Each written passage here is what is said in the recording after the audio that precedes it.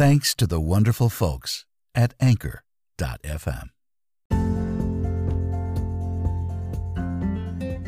Welcome, listeners, to Tom Reads Your Story.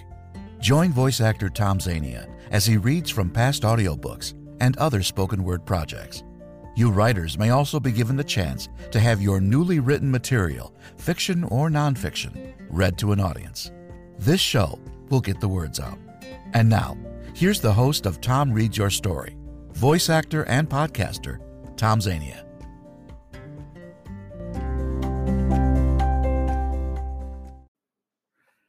And as always, thank you, Mr. Announcer, for that lovely introduction. Welcome to you voice actors, writers of all kinds, and audiobook listeners. We are celebrating the spoken word, and this is Tom Reads Your Story. Thanks for stopping by. I'm glad you're here. So, we got to have a little meeting. It's time to talk a little bit about the format of the show. And I know this really isn't something my audience needs to deal with. It's something that I'm dealing with, and I guess I'm sort of passing on that information to you. It's basically been a show about me playing old tapes, and that is just not sustainable. I love the idea of playing pieces of audiobooks and things that I've seen or maybe little projects that I've done. But as far as the whole commercials things, commercial auditions and commercials that I've done, it's just not something I can keep doing. So you can still send in your written stuff for me to look at, and I'll probably want to record it. However, that's going to be the sideline. I am going to be actively seeking out stuff that I find online that I can use and playing it on the show. That's the show anyway. That's the podcast. It's me performing for you, and for you, the listener, or you, the potential client of mine, would be great. And that means, of course, keeping my eyes open for interesting stuff like Facebook posts, articles that I see people writing about. So that's basically it. Now there's some commercials I'm going to be throwing in there that I've done working with the law firm that I've had a job at for 5 years. And I'll be using those once in a while, but that's it. And they will be few and far between. So I'm going to be looking for stuff like this Carl Sagan recordings I've done. I want more of that. I want more of the Facebook stuff and more stuff from my vault of audiobooks. And that's basically it. And, if you have something you would like to add, you certainly have my email address, Tom Reads Your Story. Tom Reads Your Story at yahoo.com. You can ask me questions. You can make comments, whatever you like. I'm glad you're here anyway. So, what do we have on the agenda today? Today, we have some poetry by Khalil Gibran, Arab, Lebanese, more specifically, poet born in 1893 and who died in the early 30s. I will be reading, first of all, some history about him. I knew very little about him. And I'll be reading something from Wikipedia about him and then going right into a poem that he wrote that is called A Tear and a Smile. So there is that. And then I'll be reading from a great book by an author named William R. Soldan. And he goes by Bill Soldan on Facebook. But the book that I'm referring to is the latest thing I have uh, audiobook-wise, that will be coming out very soon. It's very, very late in coming out. I actually finished the production in February, and then coronavirus came along and screwed up everything. And it's taken months, and it still isn't out yet. But I'm going to be playing one of the chapters from the book, and you can call it a sneak peek. And so there's that. And maybe an ad or two. I'm no longer going to announce ads or talk about ads if I play them at all. I might play them just as filler, for something to be there. But I'm not going to say that was an ad I did and blah, blah, blah, blah. I'm not going to do any of that. I'm not going to announce what it is or why. It's just consider it an advertisement that you would hear on the radio or on TV. It's just there. But I won't be talking about it. Anyway, so those are the two major things that I'll be playing today. The Khalil Gibran poem, and also a passage from In Just the Right Light, the book of short stories by William R. Soldan. Okay, great. New York City. It's the world capital of competition. It's the place that championship teams call home. The place where the winners live. Baseball, basketball, and tennis are not the only competitive sports for which New York is famous. In fact, the very biggest game in town is law. Yes, the Big Apple is where America's top legal teams slug it out for their clients. Here's where they stay at the very top of their game. When it comes to asbestos litigation, fighting on behalf of mesothelioma and lung cancer victims and their families, you'll find the top team of legal warriors right here in the heart of the city. And that team is Whites and Luxenberg, the law firm that's already won over $6 billion for asbestos victims and their families. Yes, $6 billion, more than the New York Yankees have made in over 30 years. Sure, you can find Bush League teams outside of the big city. Yes, there are some okay minor league ball players, hoopsters, and tennis pros out there.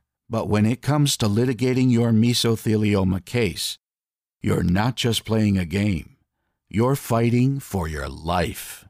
If you're an asbestos victim looking for the best damn legal team to fight for your life, New York City is where you'll find it. And Whites and Luxenberg is its name.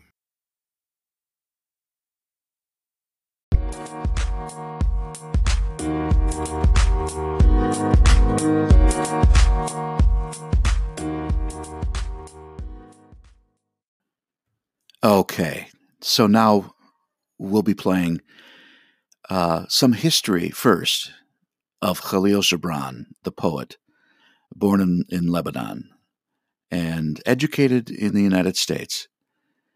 After that, there will be a slight pause, and you'll hear the poem A Tear and a Smile, Khalil Gibran. Khalil Gibran was a Lebanese-American writer, poet, and visual artist, also considered a philosopher, although he himself rejected the title. He is best known as the author of The Prophet, which was first published in the United States in 1923, and has since become one of the best-selling books of all time, having been translated into more than 100 languages.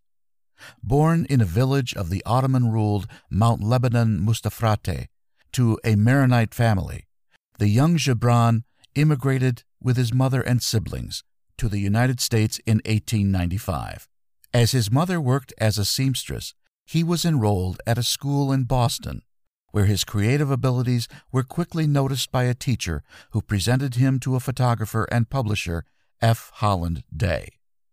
Gibran was sent back to his native land by his family at the age of 15 to enroll at the Collège de la Sagesse in Beirut, Returning to Boston upon his youngest sister's death in 1902, he lost his older half-brother and his mother the following year, seemingly relying afterwards on his remaining sister's income from her work at a dressmaker's shop for some time.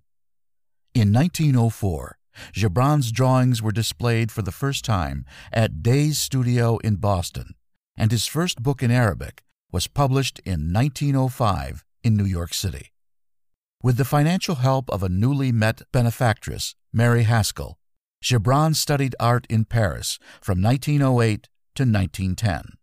While there, he came in contact with Syrian political thinkers promoting rebellion in the Ottoman Empire after the Young Turk Revolution.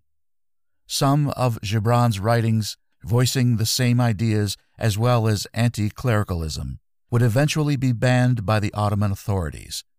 In 1911, Gibran settled in New York, where his book in English, The Madman, would be published by Alfred A. Knopf in 1918, with writing of The Prophet or The Earth Gods also underway. His visual artwork was shown at Montrose Gallery in 1914 and the galleries of M. Knoedler and Company in 1917. He had also been corresponding remarkably with May Zaida since 1912. In 1920, Gibran refounded the Pen League with fellow Majari poets. By the time of his death at the age of 48, from cirrhosis and incipient tuberculosis in one lung, he had achieved literary fame on both sides of the Atlantic Ocean, and The Prophet had already been translated into German and French. His body was transferred to his birth village of Bishari in present-day Lebanon, to which he had bequeathed all future royalties on his books, and where a museum dedicated to his works now stands. A Tear and a Smile, poem by Khalil Gibran. I would not exchange the sorrows of my heart for the joys of the multitude, and I would not have the tears that sadness makes to flow from my every part turn into laughter. I would that my life remain a tear and a smile, a tear to purify my heart and give me understanding of life's secrets and hidden things, a smile to draw me nigh to the sons of my kind and to be a symbol of my glorification of the gods, a tear to unite me with those of broken heart, a smile to be a sign of my joy in existence. I would rather that I died in yearning and longing than that I live weary and despairing. I want the hunger for love and beauty to be in the depths of my spirit, for I have seen those who are satisfied the most wretched of people. I have heard the sigh of those in yearning and longing, and it is sweeter than the sweetest melody. With evening's coming, the flower folds her petals and sleeps, embracing her longing. At morning's approach, she opens her lips to meet the sun's kiss. The life of a flower is longing and fulfillment, a tear and a smile. The waters of the sea become vapor and rise and come together, and airy a cloud, and the cloud floats above the hills and valleys until it meets the gentle breeze, then falls weeping to the fields, and joins with brooks and rivers to return to the sea, its home. The life of clouds is a parting and a meeting, a tear and a smile. And so does the spirit become separated from the greater spirit to move in the world of matter, and pass as a cloud over the mountain of sorrow and the plains of joy to meet the breeze of death, and return whence it came, to the ocean of love and beauty, to God. Khalil Gibran.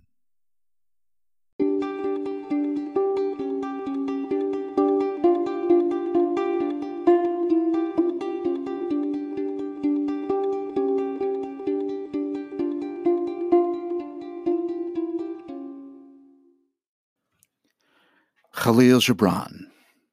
Okay. This week's, well, not this week, but this episode's book is called In Just the Right Light.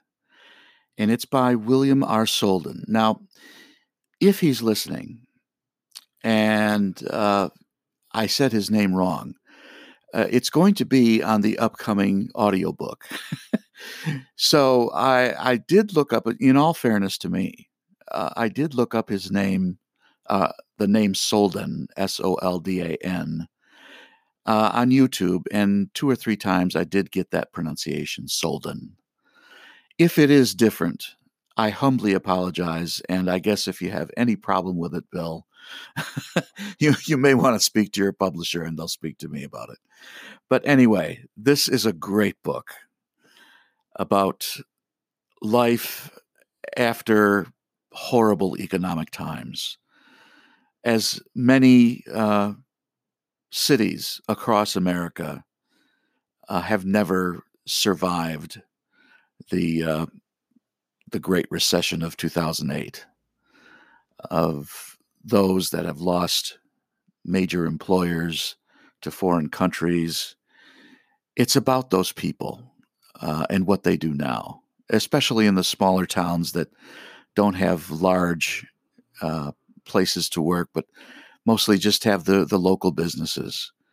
And that's what this is. It's a collection of stories, many with characters that show up in the stories later on, which blew me away. I had never heard of anything like that with a short story collection. It's very unique and beautifully written, and you're going to really like this. William R. Soldan, In Just the Right Light. Something special. When I get to Dwight's, he's in his driveway cutting an old Crown Victoria in half with a propane torch. For as long as I can remember, he's been going on about building himself a stretch limo by splitting a car in two and welding an extension in the middle.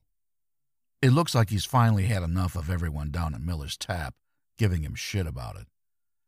There's a stereo tuned to a classic rock station and a speaker propped up in the living room window.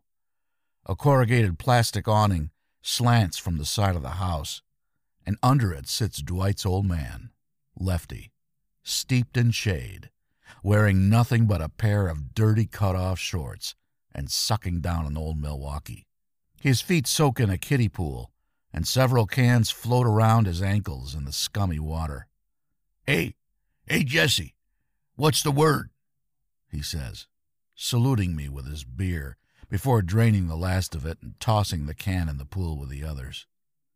He reaches into a styrofoam cooler for another one, places it between his bare knees, and pauses to scratch the stump of his left arm.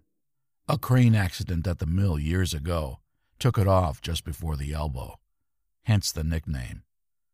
"What's up, Lefty?" There's a crack and a hiss as he pulls the tab of his beer, and foam runs over the top onto his legs, which are fish belly pale. "Stiff dicks and airplanes," he says. "But this damn thing's itching something fierce today. All these years and I still feel the sucker moving around. Thought they was just fooling with all that phantom limb stuff, but sure as shit." He takes a few long swallows and spits a quick spurt onto his stump. "It's nothing a couple 6 or 12 more of these won't fix." He gulps from the can again, crushes it, and lets out a sudsy belch. Dwight's focused on the flame of his torch. After finishing a cut across the roof, he removes the circular welding goggles he's wearing and rests them on his head. That's when he notices me. He shakes a Pall Mall from a pack he pulls from the back pocket of his Dickies, lights it with the welder, and chokes off the valve. "Gonna be a beaut when she's all done," he says, nodding toward the car. "Uh-huh," I say. "Guy I know over in Hillsville traded him a pistol for it." Rather than chit-chat, I get to the point. "Charlene's been on me about that $100, I say. "A couple months back, that broke through the wall of mine and Charlene's dreary situation when I'd won the bid on a small remodeling job. Few weeks of steady labor. If we were lucky, it might get us above water long enough to brace ourselves for the next wave. But during a drunken lapse of judgment, I floated Dwight $100 after he gave me some song and dance about owing a bookie in the city and being a little light. The next morning, I found him passed out behind the wheel of his truck in the side parking lot of Mort's Little Shopper, a litter of scratch-off lottery tickets covering his lap and strewn about the cab. I felt like a chump, but I never told him I knew what he'd done with the money. When I finally told Charlene about it, she locked me out of the trailer for several days. It was February. At night, I curled up in the back seat of my Olds, using a paint-spattered drop cloth I kept in the trunk as a blanket. I'd stare out the window and try to count the stars that were flung across the sky like broken glass. And sooner or later, I'd fall asleep to the sound of my own chattering teeth. "That right?" Dwight says. "She run out of other stuff to harp on you about, huh?" "That's got nothing to do with it. Times are tough is all. You know that as good as anyone." "Oh, I'm just busting your balls, brother. No need to get your panties all knotted up." "So I guess you'll be squaring up then?" I say. He's silent for a moment, looks around at everything but my face. Finally, he says, "Well, I can't say I'm in the position to do that just now, but don't sweat it." "Don't sweat it?" Damn it, Dwight, you know I ain't working right now. You know I didn't have it to loan you in the first place. But I did because we go way back, and I was drunk, and I close my eyes and shake my head. "I got something in the works," he says. And here it comes, I think. The story. The scheme. I've known Dwight long enough to see it coming from a mile off. "To hell with something," I say. "I need my money. We're scraping bottom. Government check's still 2 weeks away, and Charlene ain't bringing in nearly enough doing makeovers and selling that Avon crap." I stop talking for a moment and look over at Lefty, who's dozing in his chair under the awning, idly swatting at an enormous fly that keeps landing on his nose. Then I take a deep breath, tell myself it's either Dwight's big plan or never see that $100. And that's just not an option. "It's a simple in-and-out type deal," he says. "Easy peasy." I stare at him, motion for him to get on with it. "There's a storage facility heading over toward Middleton. You know the one?" he asks. I nod. "That guy I was working for, one just started up his own construction company. Fucker burned me on 2 weeks' pay. Tried to say the work was never finished. Anyway, I happen to know he's got a storage unit full of tools and equipment. I also happen to know there ain't shit for security. Had a unit there myself for a while. Damn place is wide open." After thinking on it for a minute, I say, "Even if the gates open, the unit won't be. Let's say I was on board. How you plan on getting in? Last I remember, them places used disc locks on the doors. Bolt cutters won't work. They're too thick, and there's no leverage. That's why they use them." He picks up the welding torch, opens the gas valve, and ignites it with a flint striker. "Fire," he says. "It'll chop through one of those locks in no time." "And I suppose you got somewhere to get rid of the stuff?" "I know a fellow that'll take it off our hands," he says. "Split 2 ways could be a nice chunk of cheese." I consider it some more. Finally, I ask, "When?" "Figure we can go around 12 tonight," he says. "Should be quick." As I continue thinking, he adjusts the torch, narrows the whipping flame into a tight blue point. Lefty's emerged from his nap and is cursing the relentless fly still buzzing around his head. After draining the last of his second beer since I arrived, He stands, scratches his stump again, and staggers to a bush beside the house to take a leak. "There ain't nothing to lose," Dwight says, pulling the goggles back over his eyes. The torch's flame burns like a wicked ember in each black lens. Without waiting for me to say yes or no, he returns his attention to the Crown Vic and begins working his way down the aisle. "There's always something to lose," so I say. "Speak for yourself," but just then a Black Sabbath song comes on the radio, and he doesn't seem to hear me. When I walk into the trailer, Charlene's on the couch in a pair of my boxer shorts and a tattered tube top that's beginning to unravel along the bottom. She's got the TV on and one of her misty menthols crammed between her lips, squinting against the smoke as she flips through the only 3 stations that come in.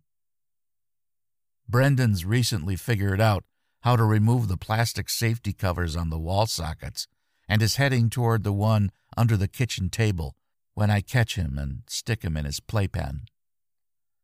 "Babe, you really need to watch him better," I tell her. "He almost got at the outlet again." "That bum pay you back our money?" she asks, her eyes glued to the screen. She settles on Maury, where a ratty-looking asshole is jumping up and down on stage because the DNA says he's not the father of some girl's kid. "Not exactly." She finally pries her eyes from the TV and looks at me. "What the hell's that supposed to mean?" she says. "Got word on a job. Dwight says it should pull in enough to get back what I loaned him and then some." She scoffs and jabs her skinny cigarette out in the ashtray. "Course he told you that. That son of a bitch has got more stories than a goddamn library." "I know he does, baby. But what am I supposed to do? If he don't got it, he don't got it." "Don't baby me," she says. "What if he's blowing smoke up your ass? Then what? I suppose you'll just let him go on owing you? Meanwhile, we ain't got a pot to piss in." I can see the muscles in her jaw working as she grinds her teeth.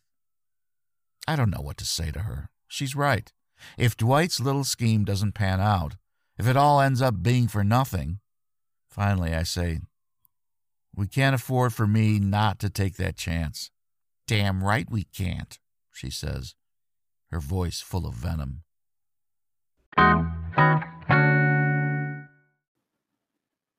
In just the right light. And, of course, all of those stories take place in Miles Junction in Ohio. Bill, by the way, is from Youngstown. Well, that should do it for this episode. If you enjoyed hearing from the books I read today, make sure to visit audible.com for more books and short stories that I, as well as many other voice actors, have narrated.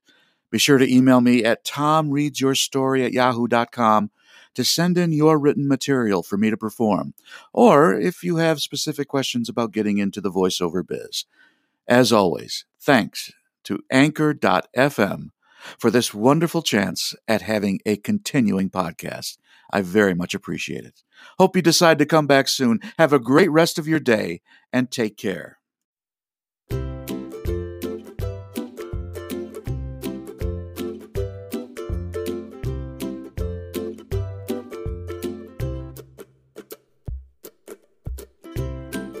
For more information on Tom's availability for your e-learning, commercial, audiobook, or video project, visit his website at www.tomzvoices.weebly.com. Thanks for joining us for this episode of Tom Reads Your Story.